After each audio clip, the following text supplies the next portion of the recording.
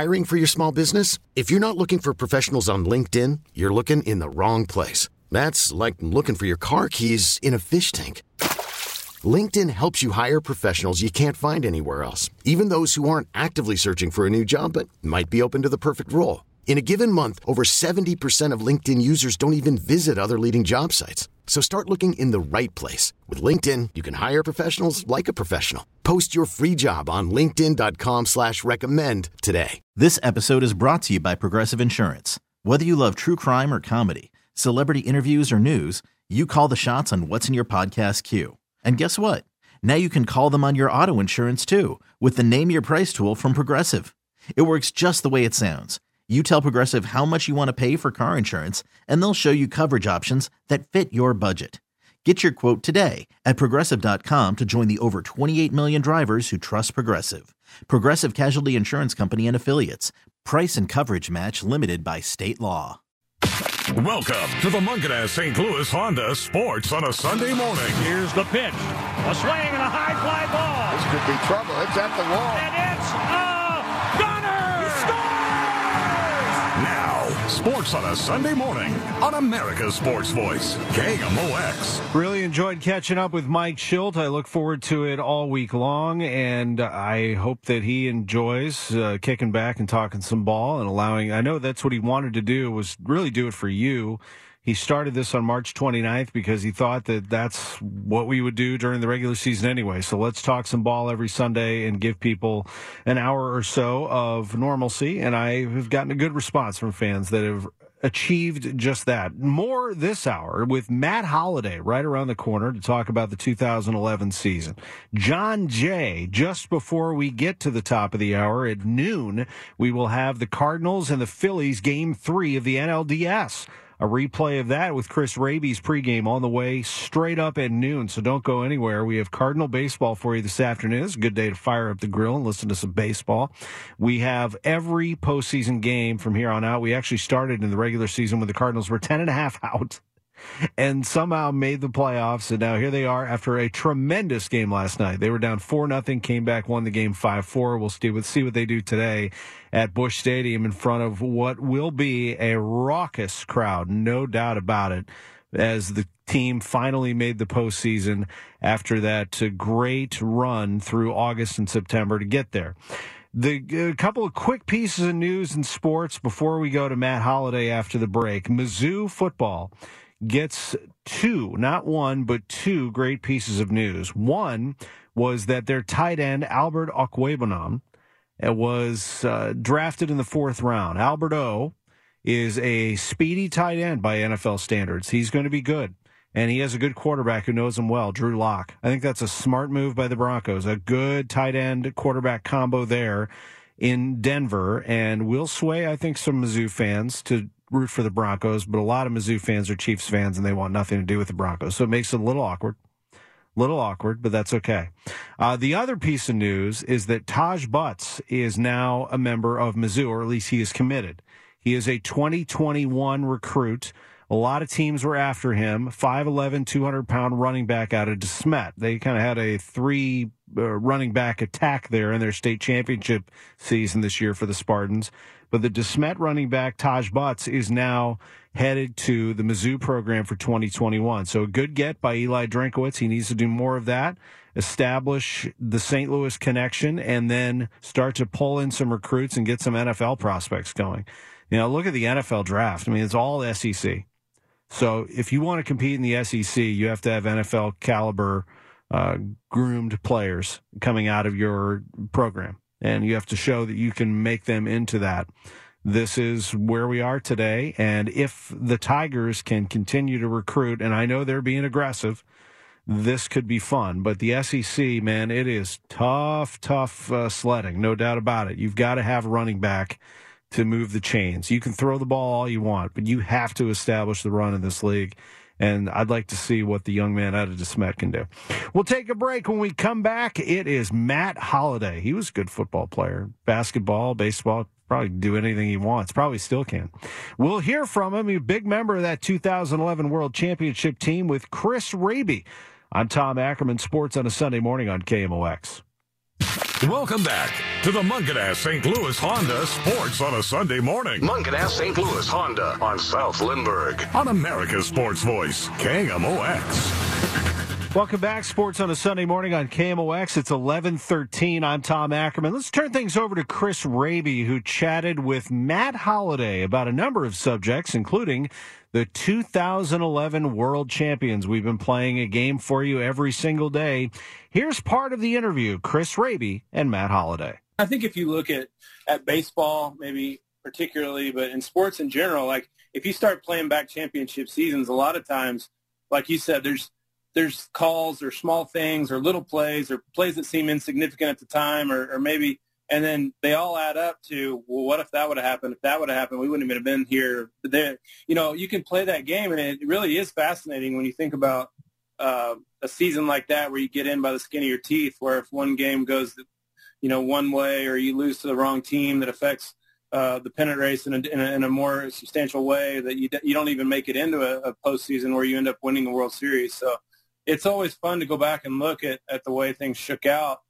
Even for me, I did an interview with Ryan Spielborgs today talking about the 2007 Rocky season where, we win 21 out of 22, and we had to have a lot of help just to get into the game 163, just to get a chance to try to make the playoffs. So it's a fascinating when you play that many games over a long season, and then you get to the end of it and you look back at all the twists and turns and possibilities of this or that. Even if you don't make the playoffs, I think that's when you really kick yourself and say, man, think about those 2 games or those 3 games that we lost in the 9th inning or, where something could have happened differently and we win those games and we would make it to the playoffs and we didn't even, we didn't get in. It's crazy when you play that long of a season, how many times you can go back and either A, think about how it worked in your favor, or B, how, man, it didn't work in our favor and that cost us. And so it's pretty fascinating to look at. So what stands out about the first couple of months is you guys would have good stretches. You dealt, obviously, with some injuries on the team, and you guys were just kind of hanging around. At one point, the beginning of August, you were 3 games back in the division, but it just seemed like for whatever reason, you couldn't really put those couple of weeks together. I guess, again, that's baseball, but what stands out about maybe the first 2/3 or the first 3/4 of that season? I think for me, like, in remembering back, I think as a group and me specifically, I always thought, man, this is a super talented team. And if we could ever just kind of put it together, we had a lot of great pieces. And then there'd be times when our lineup would be doing really well, but the rotation would go through a slump. And then it almost seemed like the rotation would be doing really well and we'd have a hard time scoring runs, or, we'd have a time where the bullpen was dominant. And then we'd have a time where the bullpen was maybe giving up some leads late in the games that was costing us. And we just couldn't get all 3 phases sort of on the same page at the same time. And that can happen in baseball, which is weird when you have a collection of talented guys and for whatever reason you can't line them up. And we were having a hard time lining up any winning streaks with a very talented team that was seemingly a playoff caliber team and a team that had pretty much anything you could ask for when it came to what you would need to get into the playoffs. And I think, part of that might have been, if we'd have had Waino and not having your ace or, 1A, 1B with he and Carp, you're able to fight through some of those things a little easier when you've got, 2 horses like that. But without him and we were trying to scrap and we just had a hard time, I think, the first couple months of really being able to put any kind of streaks together. What did some of the additions mean? Obviously, at the beginning of the year, you guys add someone like Lance Berkman. Then there are some big deals made around the deadline to pick up the bullpen pieces, to pick up Furcal, to pick up Edwin Jackson. What was it like to mix those guys in and to mix some of those veterans in for the last couple of months, and in Berkman's case, the entire year? Well, I think, first of all, we start with Lance, coming into spring training. When you add the caliber of player and person and leader and clubhouse presence that you add immediately, he adds so much that was something that was really exciting. I think, as a team, when you go out and sign a player like Lance Berkman, you immediately get a boost and an emotional boost, and you head into spring training beaming with confidence on the season, and just having his presence and just listening to his stories in spring training was so enjoyable. Right up until the time when you get the announcement that Waino's got to have Tommy John surgery, and you're going to be without him. And, that kind of takes a big dip in your excitement and your confidence. But I thought Tony did a really good job of encouraging us that we were still good. We still could have a special season. There still could be things to be done that would make that a memorable season. And so you turn away from that. And then, like you said, you had guys like Furcal and some of those trades, Edwin Jackson and some bullpen guys. And I think when you're hanging in there and the front office adds pieces, there becomes this confidence that they have confidence in you, that they still think the season can be salvaged, that you get this kind of burst of excitement and energy with new players coming in. They were the right players. They were the right kind of guys. They brought really good energy. They brought really good excitement to the team. It was just a really good fit, I thought, in all those moves. Sort of added up to a really good chemistry, a really good kind of what we needed to help kind of springboard us and take the next step and give us everything we needed to win a World Series. How do you, as an athlete, Matt, and as a veteran, you guys had been in a lot of playoff races, and you kind of know what it takes in Major League Baseball to make a postseason, how tough it is, right? So as you all gather together at the end of August and the message is, we can still do this, let's take it day by day, that's great to say, but what kind of group do you need for guys to actually buy into that? Because, again, there were some gut-wrenching losses in September when you guys had it rolling where it would have been easy to just kind of roll over. So what kind of group and what kind of leadership does it take to actually believe that that was possible when mathematically it didn't seem like it was? I think it's the group as a whole. Like, you got to have the whole team's got to buy in, and I think you can have two or three guys that can say it and live it and do it, but that's not enough in baseball. You got to have a whole group. You got to use 25 guys in baseball, especially when you get into the August and September months where it's hot. You've played a long season. Guys are banged up. Guys are beat up. It takes everybody to really buy in, and it's hard in anything, in sports and life, to get 25 guys to really believe the same thing and to live it, to take it home with them, to do everything they can to recover, to take everything they can to go out on the field and emotionally and mentally be checked in every night in a long season. It's hard to get 25 guys to do that, especially when you have adversity, your back's against the wall. It doesn't look pretty. It doesn't look great for guys to still believe, like you said, to still have some losses in September that seem to be huge punches to the gut, to still bounce back the next day emotionally and mentally and bring your A game. I think it's very difficult. And in pro sports, for guys to have that belief and to not really read the paper or read the skeptics that say, oh, man, they're done.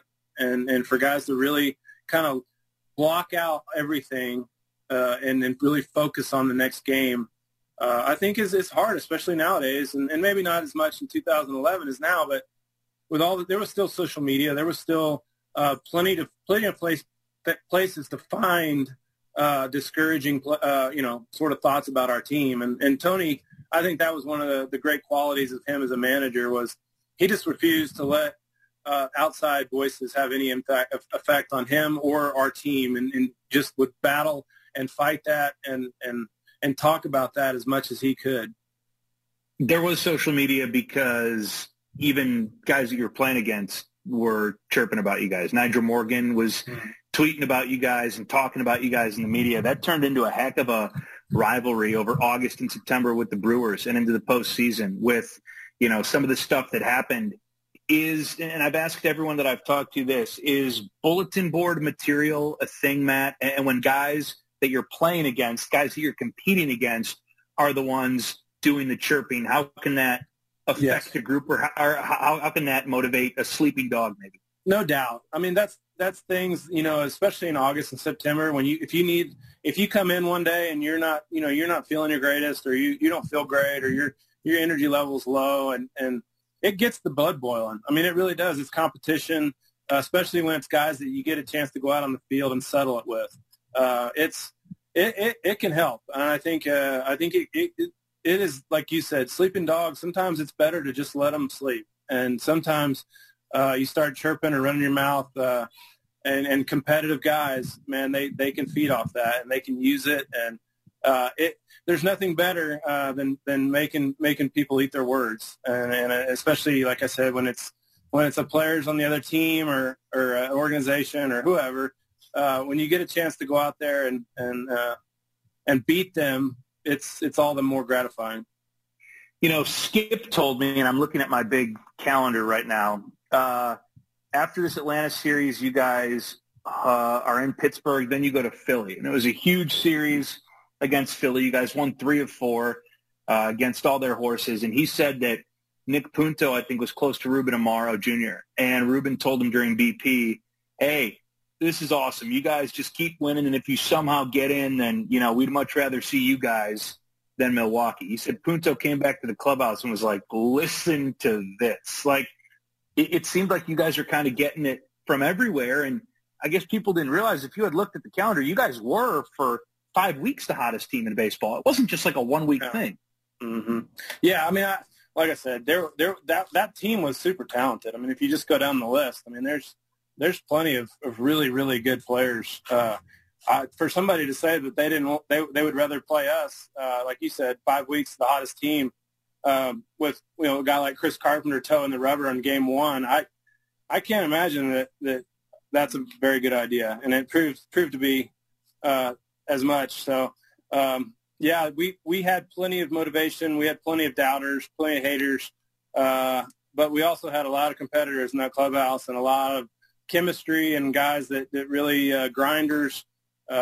Skip and Nick came up with a lot of big hits, big plays, but the behind the scenes, what they provided, a lot of our role players and how much they provided as far as keeping the guys loose, keeping the clubhouse fun, just tons of stories from that year. Really, really funny group of guys that makes it easier to come to the yard every day when you're grinding and you got guys keeping it loose and knowing their roles so well. It was just a lot of fun to be around, and when you're playing well and having fun, and it's a hard vibe to stop. So Wainwright told me that out of everything he's achieved and everything you guys, a lot of it achieved together in your careers, he said probably his favorite memory and his favorite hands-down celebration was sitting in Houston after the last game of the season. You guys won, carved through another complete game, like a 2-hour game. Yeah. And you guys are sitting in the clubhouse, sitting in the food room, watching the Braves, figuring out if you're going to have to go play a one-game playoff or if you're in, the Braves lose, and then he said it was just pandemonium. What do you remember about watching the end of that game and what happened when I think it was Freddie Freeman grounded into a double play?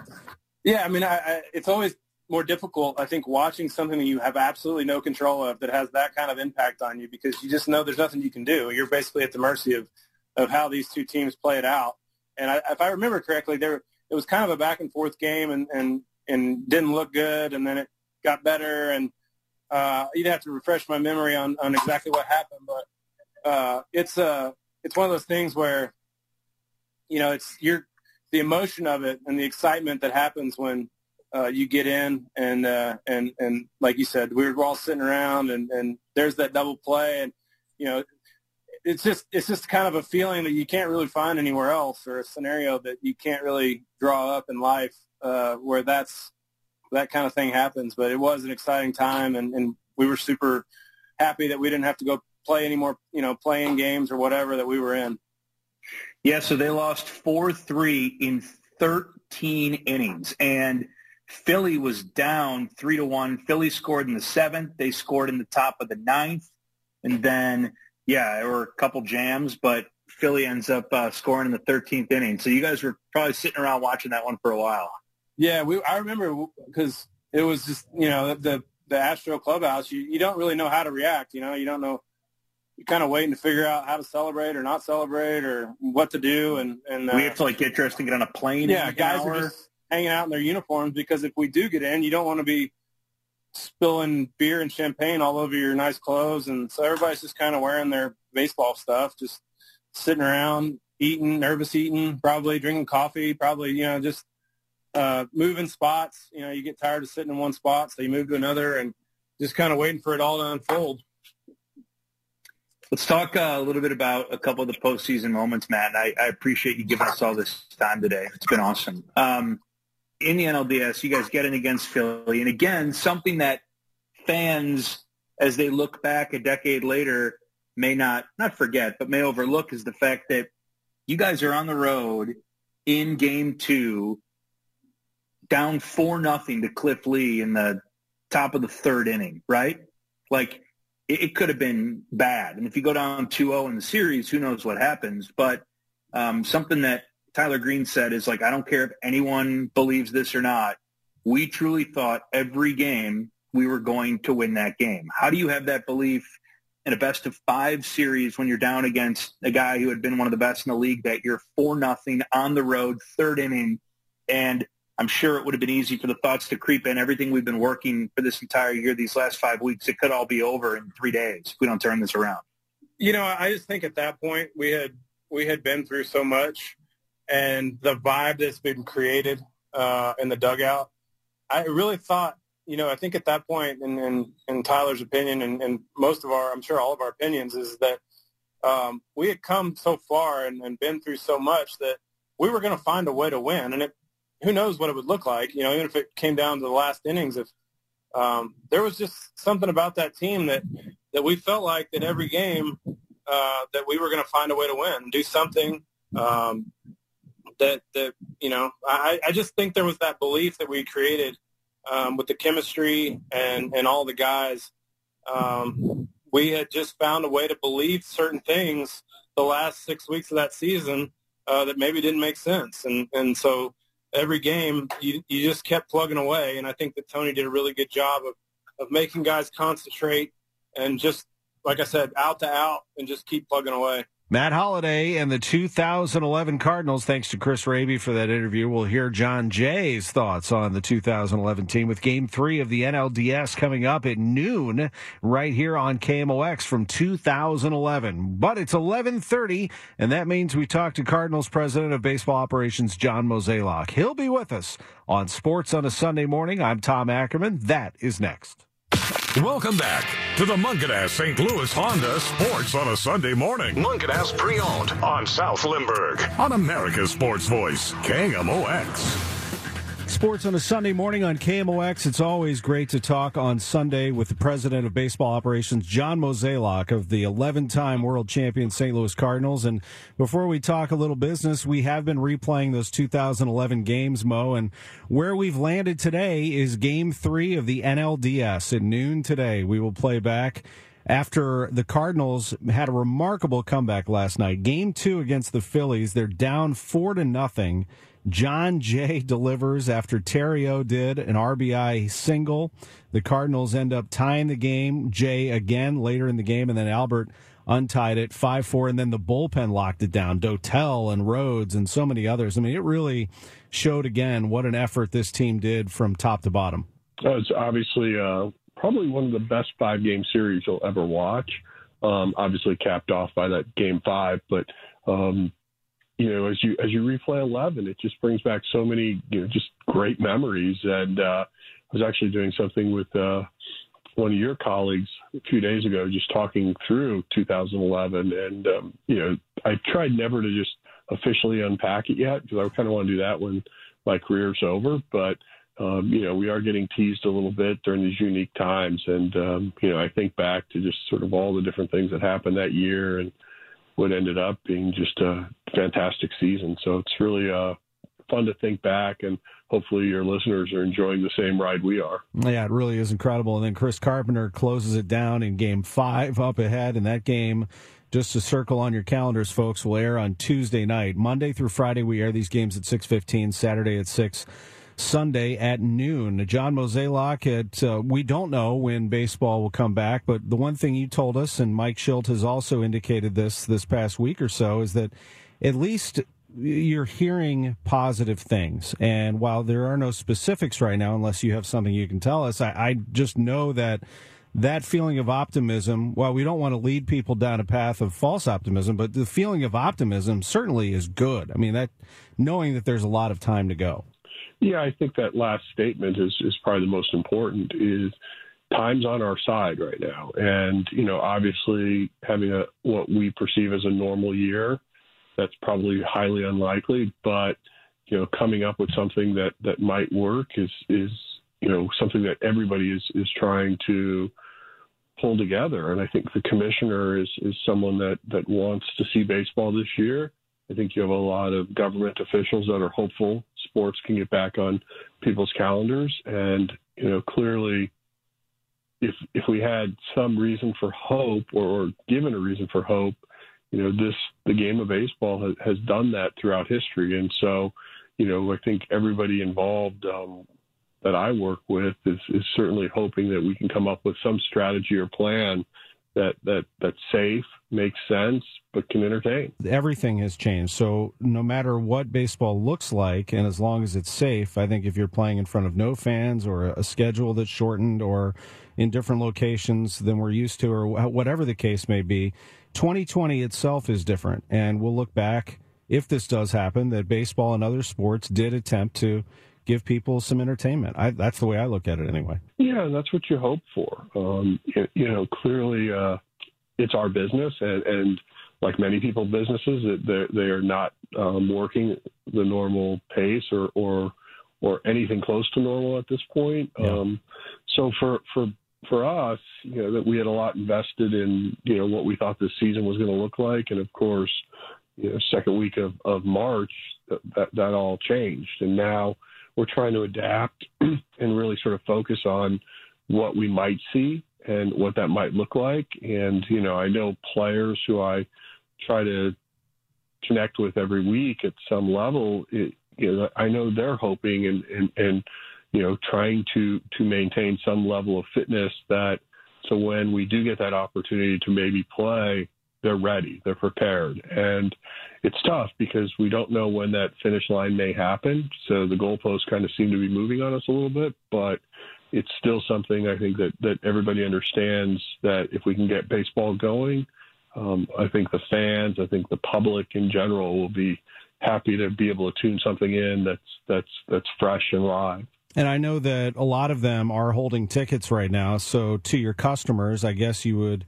ask for some patience until you get an official policy on that? Yeah, and I think the Cardinals, we are waiting for some guidelines from Major League Baseball on that. We don't want to be first movers and then 29 other teams get upset with us. So we're trying to understand, what's the best way to do this and handle it in a way that is fair and equitable, and also the other 29 other teams are in agreement. So that's somewhat of why there's a little delay in this, but clearly, this organization likes to do the right thing, and hopefully we do the right thing. In the meantime, you made the announcement speaking of that, paying your employees through May 31st. What went into that, and what has been the response to that? As you have so many people that work at your ballpark and elsewhere. Well, obviously, these are tough times, and so when you don't have revenue truly coming in, it's tough to maintain your business. But the DeWitts really felt like it was important to keep our group together, and so right now we know all our employees will be paid through May 31st. And look, when we get to starting to have to focus on June, which is coming fast, then there might be some other things that we may have to consider. But right now it's been a positive. And hopefully we can figure out a way that keeps that for all our employees, because a lot of these are young people that are just starting out in their careers, and we certainly want to do what's right if we can. Well, we appreciate the information as always, the visit on these Sundays. Have a great rest of your day. Beautiful day today. Beautiful day here in St. Louis. Enjoy it, and thank you for the visit. And it's always, I think, good for people just to hear us talking a little bit, as we did with Mike Schilt last hour. So we appreciate these visits very much. Well, Tommy, thank you, and enjoy the day. You too. There is John Mozeliak, the president of baseball operations. I'm Tom Ackerman. We have much more to come on Sports on a Sunday Morning. Cardinal baseball at noon on KMOX. Welcome back to the Munganess St. Louis Honda Sports on a Sunday morning. Munganess St. Louis Honda on South Limburg on America's Sports Voice, KMOX. Well, I mentioned at the start of the show what a game John Jay had yesterday, and this was one of my favorite parts of the game, actually. So the Cardinals are down in this game to the Phillies 4-0. This is game 2 of the NLDS. And Jay delivers an RBI single after Ryan Theriot doubled to make it 4-1. Jay makes it 4-2. And then for Call. Second and third, 2 outs. The pitch. Swing and a line drive, base hit to left center. That scores 1. Here comes Jay. Here comes the throw, the slide, and Jay is out at the plate. Ibanez throws Jay out. Ruiz took a pretty good shot from Jay, but managed to hang on to the ball, and that saves the Philadelphia lead, but the Cardinals scored 3. No, they're not booing there. They're saying chooch. That's the catcher, Ruiz, after Ibanez throws at Jay. And you know, as Jay's walking back to the dugout, yeah, Jay, yeah, you know you can't. You're not around here, buddy. This is Philly. You know, they're all over Jay. I mean, just heckling him like crazy. You know that's going on. And John Jay just kind of goes back in the dugout, not happy about it, but puts his batting helmet back and, you know, plays his position. He comes out in the 6th inning, 4-3 game. Here he is. The pitch start. Swing and a ground ball, base hit to left field. Here comes Theriot. Here comes the throw. He is safe, and this game is tied. And into second base goes Jay. It's 4-4. A big 2-out base hit by John Jay, his second RBI base hit of the night. He just keeps coming at you, man. Doesn't matter. I don't care. I'm in Philadelphia. I don't care where we're playing. Where I'm going to deliver an RBI. And then he ties the game, and Pujols has the game-winning RBI in the 7th. Cardinals win it 5-4. Here's Chris Raby with John Jay. You know, I've been lucky to, you know, still be playing now, and, you know, a lot of the qualities that I've, you know, used now and that I've done are from that team.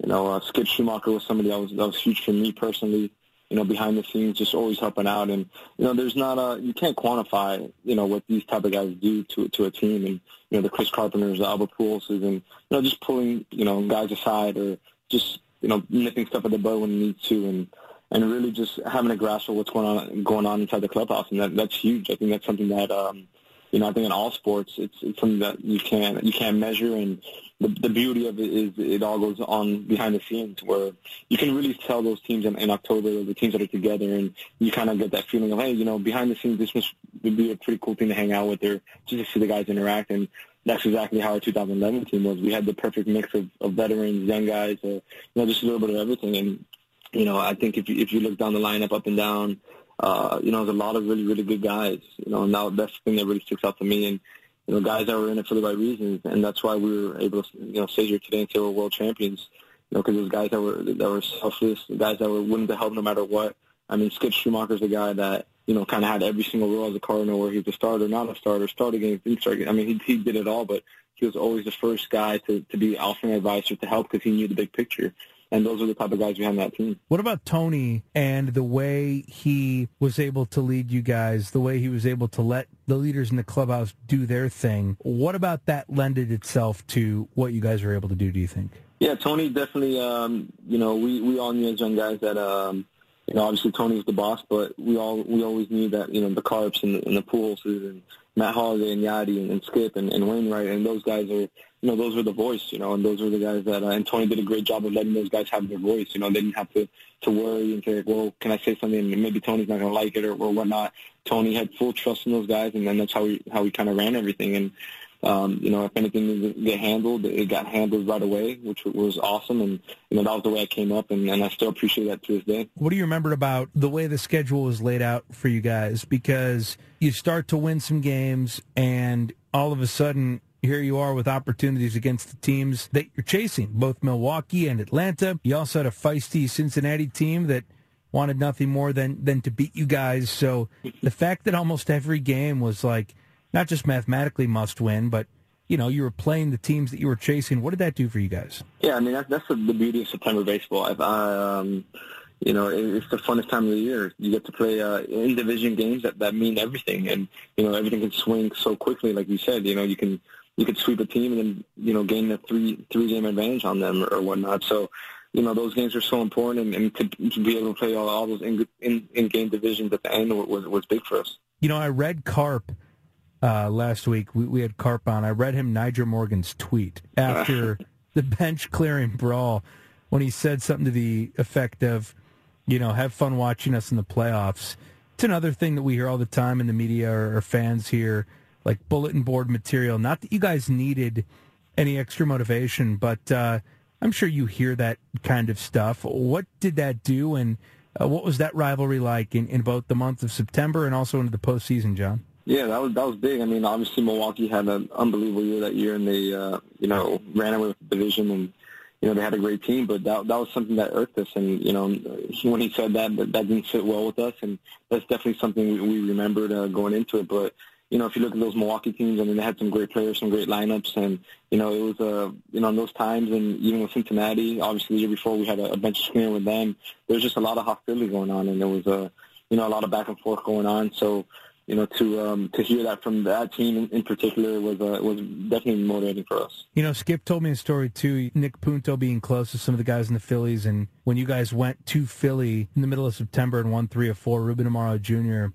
came up during BP and said, the best thing for us would be if you guys, catch the Braves. We'd love to see you guys in the first round. Like, these teams don't learn, man. They don't learn not to kick wake a sleeping dog, because you kind of were a sleeping dog at that point. You guys are still kind of on the outside looking in. Yeah, and I think that's something that, you got to look at Tony. And Tony did a great job of, putting everything on him and reflecting everything on him and letting us go out there and play baseball and just kind of doing that thing. And that was always our kind of our motto was, hey, you guys go out there in the field, do what you got to do, and I'm going to take care of everything else. And, we stuck to that. But I remember that series in Philly in particular at the end of the year where that's kind of where, we got a lot of confidence out of that series. I know myself in particular, talking with the younger guys was like, wow, we just beat the series in Philly against, the best team arguably in the National League, and with the rotation and all that. And obviously we saw them after. But at that point, that was a big confidence booster for us, going into the playoffs for sure. When was the point where you felt like, not like we have a chance, but like we are going to, make the postseason? Because there seemed to be just a feeling that you guys just knew every game. You were in every game, and you expected to win every game. And you can't fake that, John. Yeah, I think, we obviously had a ton of confidence in ourselves and our team, and I think we showed that at the end the way we played. But obviously a lot of things had to happen in our favor, and then they did. So I remember that last game in Houston, Carp threw a gem. I think it was an hour, 45-minute game or something like that. And we had to wait, a bunch of hours in the clubhouse to, watching that Atlanta game. And, that's, I think that's when we knew we were going to the playoffs because that happened mathematically. But I think we had all the confidence in ourselves, but we just knew that other things had to happen. And we just said, hey, let's just give us a chance to get into the playoffs, because we knew, the type of team that we had, and obviously it showed. But, we were just looking for a chance, and we really didn't, know that until that, couple hours after our regular season was over. It was really like 8, 9, 10 different seasons within a season, right? And, talking to Waino last week, he said that with everything he's done and with all the winning you guys did together and, World Series championships and postseason wins, he said that the most memorable and most meaningful celebration he's ever been a part of, easily, was in Houston the last day of the regular season, where Carp pitched a shutout, you guys won, and then you were all sitting in the clubhouse and in the food room and in your uniform still watching the Braves. They lose. You're in. You don't need to play a play-in game. What do you remember about those couple of hours after Carp was nice and efficient watching the end of that Braves game? Yeah, it was a ton of fun. I remember just sitting there with the whole team, like you said, just every pitch, and we were just so into that game. And I don't think I've been into a game, wanting to see the results since that game. In my whole career, just knowing that everything was on the line and watching. I'd be helplessly knowing that we had nothing we can do. We did what we had to do that day, and just watching. And I'll never forget that feeling of watching that last. I think it was a double play.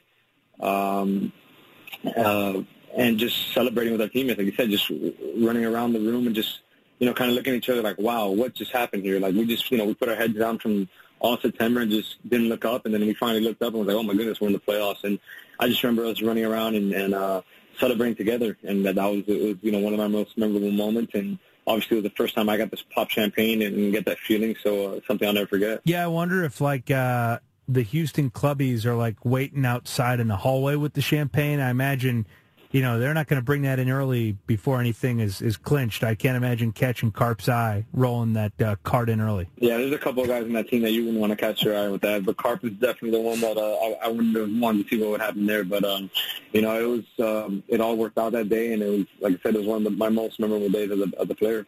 I think about Game 2, Philadelphia series. You had the big play at the plate, to be down 4-0, down 1-0 in the series. You spark the team. You guys come back, beat Cliff Lee after Carp only gets through 3 innings. What did that game do? And is that kind of a moment in a game that, with all of the other excitement, gets a little bit swept under the rug? Yeah, I think when you look back at a World Series run and you look at every playoff game, there's going to be some very memorable games. And, obviously you're going to look and say, well, if we didn't win this game, then that wouldn't happen. But I think that Game 2 was definitely the one where, we were down 1-0 in Philly, and, Cliff Lee, obviously one of the top arms in the league at the time there, a Cy Young Award winner, and, to be able for us to come back and just inch away. And I remember it was just, single after single. It wasn't like we didn't hit a big home run or anything like that.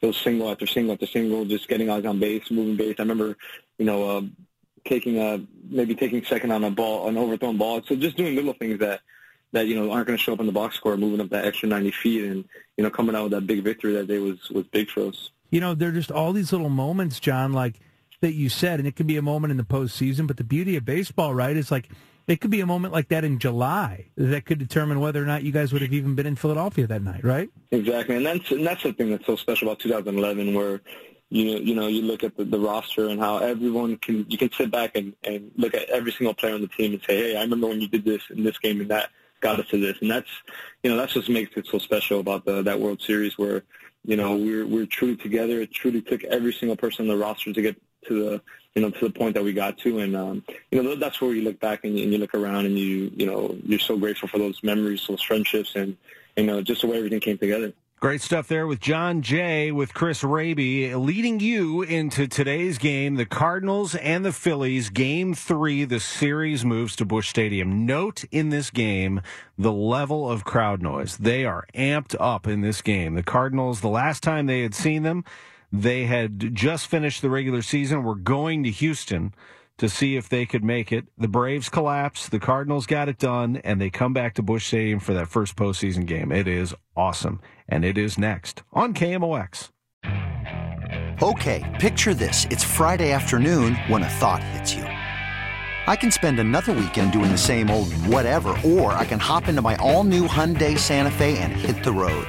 With available H-Track all-wheel drive and 3-row seating, my whole family can head deep into the wild. Conquer the weekend in the all-new Hyundai Santa Fe. Visit HyundaiUSA.com or call 562-314-4603 for more details. Hyundai, there's joy in every journey.